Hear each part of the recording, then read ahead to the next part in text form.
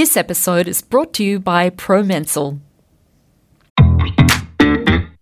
It's because when you work with women of these ages, they're tired, they're run down, their tummy's not working very well, they're not going to the bathroom frequently. So that when you work on their baseline diet to get all of those important nutrients in, suddenly they feel better. Welcome to Thriving in Menopause, brought to you by Prevention Magazine. I'm Andrea Duval, the editor of Prevention, and with me today is dietitian Susie Burrell, who you may know from her regular media appearances, and she's also the presenter of her own podcast series, The Nutrition Couch. Welcome, Susie. So nice to be here. I love this. So professional in here. Well, let's start with the burning question. Why is it that women gain weight during perimenopause? It's a really challenging time, I think, for a number of reasons. One, life for this age group is so busy. You know, you're juggling a million things and often your time is not your own if it's your partner or your children or your work taking it. So we often don't have that freedom to spend hours in the gym. So we're often also then grabbing food on the go. Now, we do know that foods that we pick up on the run tend to be much, much higher in calories. They tend to be higher in processed carbohydrates. And often we're just not burning as efficiently as we did in our 20s and 30s. We also tend to lose a little bit of muscle mass as we age, particularly if you don't have time in the gym actively doing resistance training, which is a privilege or a bonus for many of us when we're so time poor to be able to go and do that kind of training. And then on top of that, of course, Andrea, the hormones aren't overly kind to us as we get older. We gradually reduce our levels of estrogen in line with the change towards menopause, and that can be 10 years before menopause. And that kind of protects us a little bit against weight gain, particularly around that abdominal area. And then if you're predisposed to having sugar, glucose regulation issues or insulin issues, they can kind of kick off at that time as a result of weight gain, hormones not working as efficiently, and eating a more processed carbohydrate diet. So there's a number of factors working against us, and that may explain why suddenly, you know, things are a little bit tight around the middle, even though you're eating pretty much the same as you have done for quite some time. And it also seems to go to the belly in a way that it never did before. You know, I mean, I was always a hip and thigh kind of weight person, and suddenly it's a male pattern. It definitely, the predictive or where the weight will deposit as we move into those 40s and 50s, because estrogen levels reduce, which kind of protects against weight gain in that area. Suddenly, one, as that reduces, we're more likely to gain around the middle. Two, if your insulin is not working efficiently, that will naturally store more around the middle in line with a high carbohydrate, more refined diet, because that will be pushing insulin levels higher over time. And unfortunately, then more likely to gain around that tummy. So certainly I'll speak to women and even more so than their weight. I'm interested in their waist measurement. And, you know, yesterday in clinic, for example, I would have spoken to 10, 15 women in these age categories, and most of them over 90 centimetres around the waist. And if you think back to what our grandmothers were, you know, they had 60 centimetre waists, you know, so gradually we're getting larger in general. So I really try and get my clients below 80 centimetres on the waist. And then as soon as they're more than, say, 100, I'm very suspicious that their insulin's not working well and may need further intervention medically. And then a really common feedback actually around that waist is that my ladies will say to me, is it my real waist or where my waist is? Because some of us will have quite a high waist, which is still relatively small, but we carry weight that kind of lower level perhaps. So I sort of get two measurements then. I get the upper waist and then the lower one. And certainly it's where you're storing weight is that one we want to keep below 80 where possible. It's a part of our psyche, isn't it, when that happens, to think, oh, I have to go on a diet and start restricting our eating. Tell me what you think of dieting. Oh, it's complicated. You know, so much of diet culture is programmed over the last 20, 30, 40 years where diets will always mean restriction. I like the term diet. I'm a dietitian, so I specialize in diets, but I think it's redefining what a diet is. And a diet is just the way we eat. So if the diet doesn't feel good or isn't sustainable, it's not the right diet for you, because all diets will work, whether they're fasting diets, whether it's paleo, keto, lemon detox, they all work, but they're not sustainable. People can't do them long term. So that's likely not the right diet for you. Whereas the right diet will be achieving the goals you have for yourself and be sustainable. And that's, again, the benefit of working with dietitians, is that we work hard to create dietary plans and patterns that we hope our clients will follow forever, and it's in line with their goals. And we'll include things like their wine and their chocolate and the foods they enjoy, but also then balance it so they can achieve the various goals, which may indeed be weight loss. I wonder whether it's perhaps more useful to think about is what foods we need to put in more than what we take out. 100%. When I speak to clients, they're always saying, I've off track and I've eaten too much, and they're always focusing on what they're doing wrong. Whereas I like to, as you've described, focus on the foundation. And the foundation, the simplest diet trick of all, which we'll all benefit from, if you just eat more fresh fruit and vegetables. So we want 7 to 10 serves of vegetables per day. That's a lot. That's 2 to 3 cups at lunch and dinner. I guarantee no one does that. As soon as you do that, you're fuller, your calorie load is reduced, and so you don't eat as much of the other stuff. So it's the easiest diet to do, but no one will buy a diet that's called just eat more vegetables. So, that's a really key part of it. It's about focusing on the good stuff. We'll be right back after this. Perimenopause can actually start in your 40s. Declining estrogen production during perimenopause brings on changes to menstrual cycles and often the onset of hot flushes, night sweats, mood swings, and sexual problems. Promensil Peri is specifically designed for perimenopausal women and can help relieve these common menopausal symptoms. Promensil Peri is available at leading pharmacies across Australia and offers a cost-effective treatment at under $1 a day. When things start to change, try Promensil Peri. Always read the label and follow the directions for use. Okay, we're back.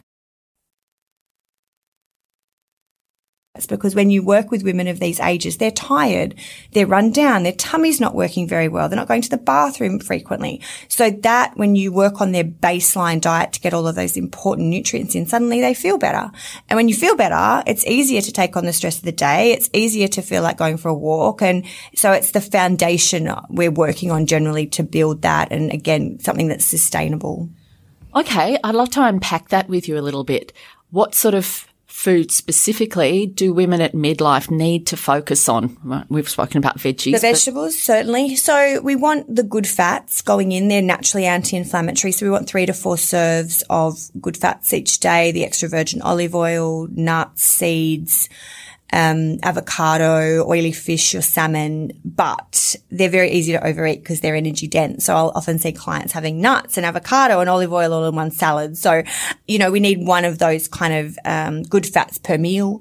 You want oily fish at least 2, 3, 4 times each week. Sardines, salmon, mackerel. Tuna's not overly high because they take the fat out and put it into omega-3 capsules. So if you like salmon, that's one of the richest sources. Even fish in general, we need a lot more of that. We need a lot. What else do we need? Plenty of dietary fibre, so whole grains, because if you think about the carbohydrates we find away from the home, sushi, noodles, stir-fry dishes, big slices of Turkish bread, wraps, it's all white carbohydrate.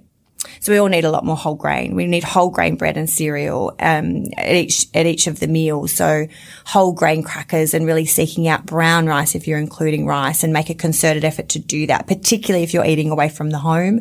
And then we need a lot of calcium. And that's a tricky one, Andrea, because a lot of people are going towards plant-based milks, and that's a personal preference, almond, oat milk, but some of them aren't fortified, particularly at coffee shops, because women need 3-4 serves of calcium each day, which is not insignificant. That's a lot of milk, cheese, yogurt, particularly if you don't eat them. So really being smart with kind of superfoods like, there's a calcium-enriched tuna, or making sure that if you're choosing soy or oat milk that it's got calcium in it, and really making a concerted effort to get calcium-rich foods multiple times each day to protect our bone health. Because one of the girls that I was speaking to recently said to me, look, I don't actually need to lose weight. I'm in my late 40s, but I want to age positively. And I think that's a massive area, because this group of women will potentially live a long, long life. And the worst thing you do, you want brittle bones if you want to hike the Himalayas. So you really want to make sure you're preserving your bone health and making sure that you are ticking the box on dietary calcium. So they're sort of the key things to be focusing on. And again, once you put all those foods in the diet, there's actually not that much room left for anything else, which is the good thing. Okay, there's a woman I follow on Instagram who's always talking about more protein at midlife. Is that a thing? Well, we're generally less active and less efficient at burning carbohydrates. So yes, we do need a higher protein diet. Absolutely. So, starting the day with a couple of eggs or a protein bread or a high protein yogurt and making sure there's a protein rich food at snacks. So things like your edamame or nuts or cheese or yogurt, and the same at lunch and dinner, some lean fish, meat, chicken. And, a very simple mantra I use with my clients is always eat a carbohydrate and protein together at each meal.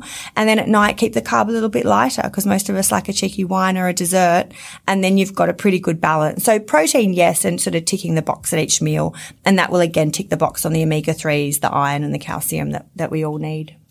So in your practice, what are the most common self-sabotaging behaviours you see? Well, there's conscious ones and unconscious ones. I think the conscious, well, actually, are they conscious? I think it's more life gets busy and we get distracted, because this kind of dietary intervention does require a lot of concentration and energy and time, and a lot of us don't have that. It's not for desire, it's more what resources are available. So the things that happen with busy women, we substitute food for coffee, particularly in the morning, because that gives us that hit. We're kind of full, so we don't eat. So we sort of snack through the day on a coffee here, a yogurt here, a biscuit here, a bit of sushi here. And really, when you analyze that, there's not really any bulk to it. There's not a lot of nutrition. And that's why they get to 3-4 o'clock starving. So that's a very, very common pattern. Another one is eating the kids' food and mindless munching. I had a food diary just come through before and going really well, and then eating, the kids' snacks after school, hundreds of calories. So that's probably secondary to not eating enough in the day. But, eating and having kids' foods in the house. I think one of the most common things people do is they buy foods they don't want to eat. So they'll buy junk food, basically, processed, treats, and keep them at home, and then get annoyed when they eat them. The biggest predictor of food consumption is availability. So if you're buying it, you'll eat it. So that's a big shift for people. And that's really hard. As you say, if you've got kids, you open the cupboard and you immediately see their little packs of snacks. You right do. In front of you. Oh, 100%. And if human beings will eat what they can see. You're not weak. You're human. That's well proven. So, one of the interventions I often use with my clients is I want them to repack the pantry, not so they've got an Instagram worthy pantry, even though we love all looking at those. It's so when you open it, you don't see stuff, because you don't just grab and eat. So put the kids' snacks in a separate container. So then everyone's not mindless munching on them. And then if you want to put food out to grab, put healthy stuff. So put some cut up veggie sticks in the fridge. So if you open it, you see them. So setting up the environments to be more conducive to eating well is a big part of this behavioral change. And it takes time, it requires focus. And as I said, a lot of us just don't have that time. So choosing the right time to work on some of these goals is important for women, because otherwise it's just adding more and more to their to-do list. And the women I see are already pretty busy. Yeah. Yeah. Now, one of the things I thought was interesting was the evidence around anti-inflammatory diets helping reduce hot flushes. There's good evidence for that. There's a couple of trials closely aligned to the Mediterranean style of eating. Now, the funny thing with the Mediterranean style of eating is that people like to do the parts of it that they like. So they take out the extra virgin olive oil, the dark chocolate and the red wine and think they're eating Mediterranean, but that's not Mediterranean eating. Mediterranean eating is literally no processed food. So I'm talking no biscuits, no cakes, no pastries, no margarine, no fried food, no fast food. So, most of us are eating that multiple times a week, if not daily. So that's a big shift. It is 7 to 10 serves minimum of fresh fruits and vegetables every single day. It's 2-3 serves of extra virgin olive oil, serve of nuts. It is legumes more frequently than we consume them. I think only 10% of Australians eat legumes, I think, from memory. You might be off to fresh me with those stats, but, they're eating them 3 or 4 times every week. It's not much red meat, maybe once or twice. It's a lot more fish, a lot more chicken, not so much dairy, so it's a real eating pattern. And then a little bit of red wine thrown in, but it's not a bottle. It's a glass or 2. So yes, it is proven to help reduce that experience, but it requires a whole diet overhaul to tick the boxes on all those things, and quite a lot of food prep. That would mean you're cooking quite a lot of meals and not grabbing food out of the house, which is a big shift for many busy people. Absolutely. Well, I'd like to talk to you about a couple of the hottest food trends that are around at the moment. Keto. Keto. Oh, keto works, but most people aren't doing keto. They think they're doing keto, but keto is a high-fat diet. It's 70% fat. Now, most people just cut the carb out and throw extra protein in and say it's keto, which isn't the case. You know, keto is also quite low in protein. So yeah, if people do it properly, but in my experience, they don't. And even if they do it properly, it doesn't last long term, because they go back to their old patterns. And I find, and this is anecdotal, but I find in insulin resistant women, it doesn't work. So I think a high fat diet makes the insulin resistance worse. What about low carb? Well, again, it's a little bit confusing because, you know, the average person's eating 50 to 60% carb. And then diets like the CSIRO, the Zone are about 30-40%, you know, clinically proven to result in slow, sustainable weight loss, and certainly a model which I would adhere to. Now, that's moderate carb. That's not low. And it's more sustainable because, sure, low carb diets have come and gone. You know, everyone's done a shake replacement diet or, you know, tuna and salad for lunch and protein shake, sure. You're just starving the weight off. And in my experience, that's not sustainable long term. It's also convenient diets for you, right? Because people say they're doing low carb, but then they're having a sneaky coffee. Or, you know, people do the parts of the diet they like. They might do low carb for 2 or 3 days, but then they eat complete rubbish for 3 or 4 and that's loading them back up. So it's a bit of a grain of salt really, because the description people will give to their diet, most of them are letting little extra slip in here and there, and that's not low carb. Okay. Well, what about gluten-free? How many people are really sensitive to gluten? Do you think that's become a bit of a fad or? Possibly, but I don't see it as my job to tell people if they feel better or not on it. If people feel better on it or want to have gluten-free, that's not my call. What I will say is there are some people with gene mutations who don't metabolize synthetic folate well. Now, all of our wheat-based products are synthesized with synthetic folate to prevent neural tube defects, which means if you're not processing that, it's actually not very healthy for you. So I think more as we understand individual differences in diets and genetic differences and some of these gene mutations. So for that group, for example, gluten-free is suggested. They will feel better on it.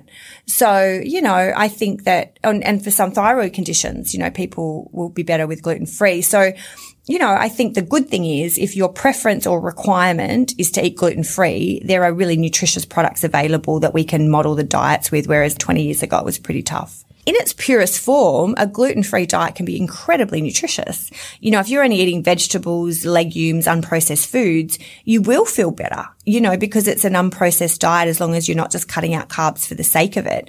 But if you're on a gluten-free diet and still eating heaps of processed gluten-free product like refined protein bars and cakes, you know, it's not a healthier diet. You have people who will be like, I've got a sensitive tummy and I need gluten-free, and then you'll go to a restaurant and then there's something not gluten-free and they'll think I'll have that because it looks good. And all of a sudden it's convenient diet sensitivities for you, isn't it? So there's a little bit of that goes on, absolutely. But there's also certainly people who do genuinely feel better on those products because they're less processed, and that's fine. Tell me what you think about intermittent fasting. I think it's complicated. So is the definition. Perhaps we can talk a little bit about what it is for people. Yeah. You know, there is evidence to show that significantly reducing calorie intake at times is metabolically beneficial. We've known that for many years, that if people consume 25% fewer calories, they will live longer. The cell is healthier because we basically overeat and flood it all the time, and don't give it a break from eating. So the 5 and 2, which was some of the original study, has got good evidence to show that it reduces inflammation in the body and can result in some weight loss. Weight loss is secondary, you know. So that is on 2 days of the week, you're eating how many calories? About 500 calories, so 600 for men. So that looks like, say, a small coffee in the morning, a green salad with tuna for lunch, and maybe a 1 egg omelette for dinner or stir-fried veggies. So very light. There's an art to doing it that you can do it with a lot more food, but, you know, 500 calories is not a lot.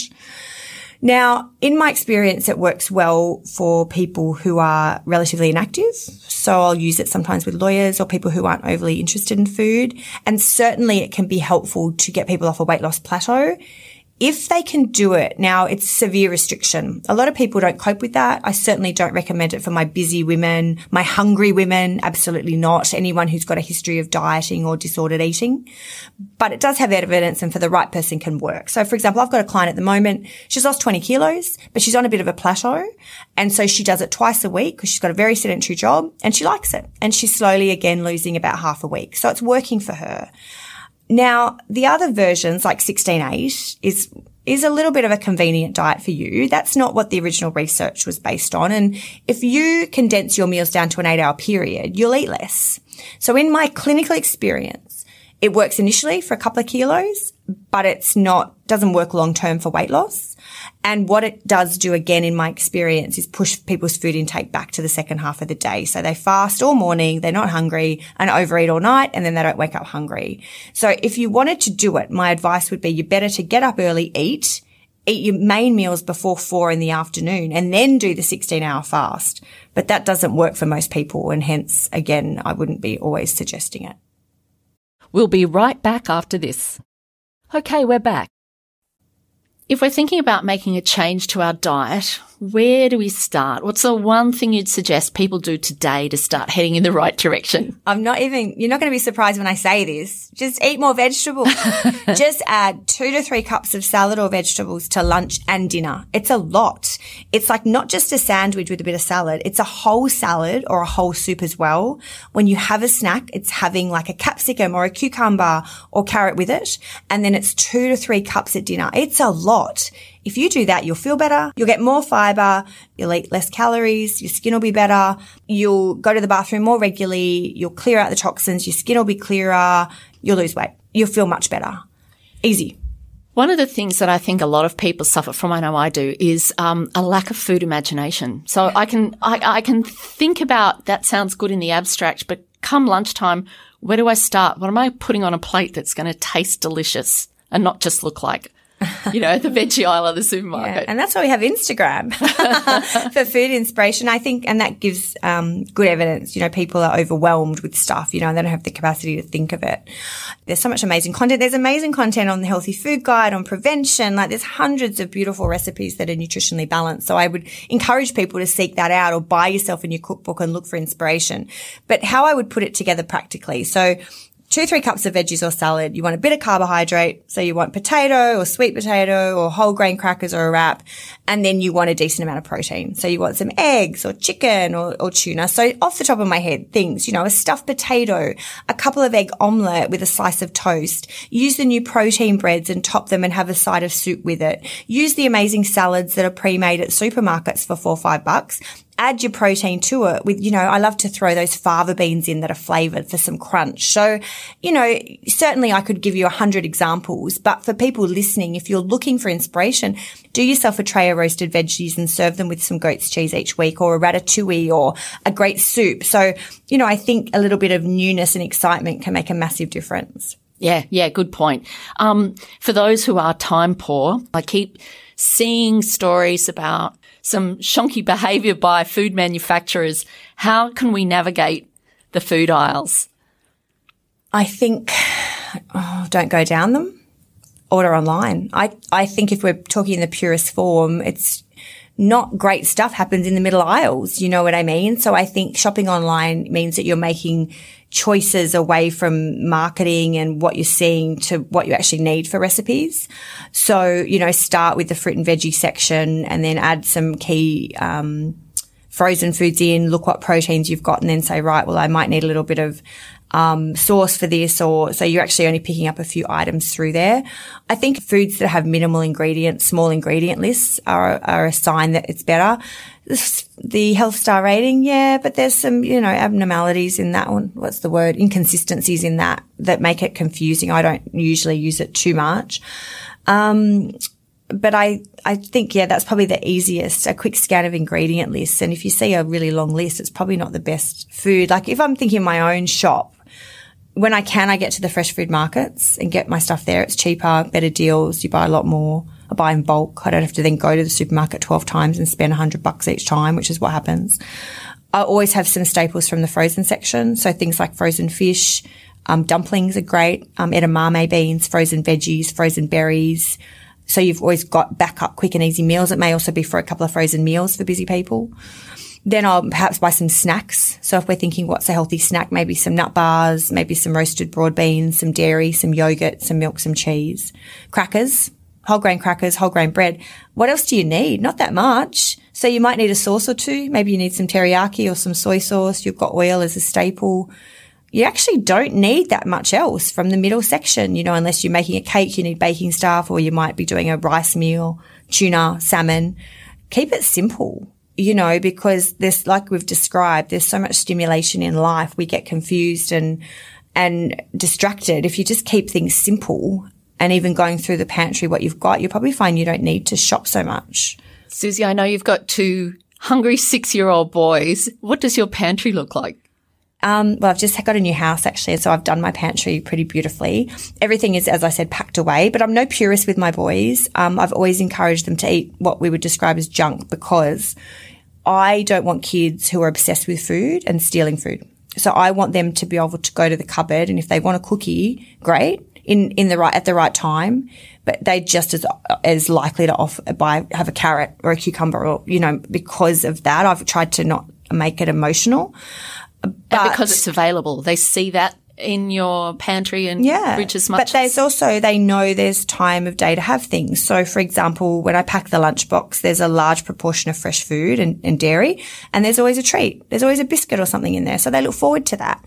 And then after school, they know that they'll have tomatoes, or one of them likes tomatoes, one likes carrot. I'll usually take them like something like breadsticks or some baked bagels, or I don't use a lot of packaged snacks. I leave one for school. But it looks very simple. I don't have a lot of food because I think we overbuy, and when we buy too much, we eat it. So I don't over cater, but I've always got, a packet of biscuits there, and they'll have that for the week, and I've got the school snacks in a container. So like I talk about really, but my food is very simple. I don't spend hours on recipes. My meals would be 5 or 10 minutes. It's usually frozen veggies with a bit of soy sauce. My kids just will have plain, and fish, meat or chicken, because I'm busy as well.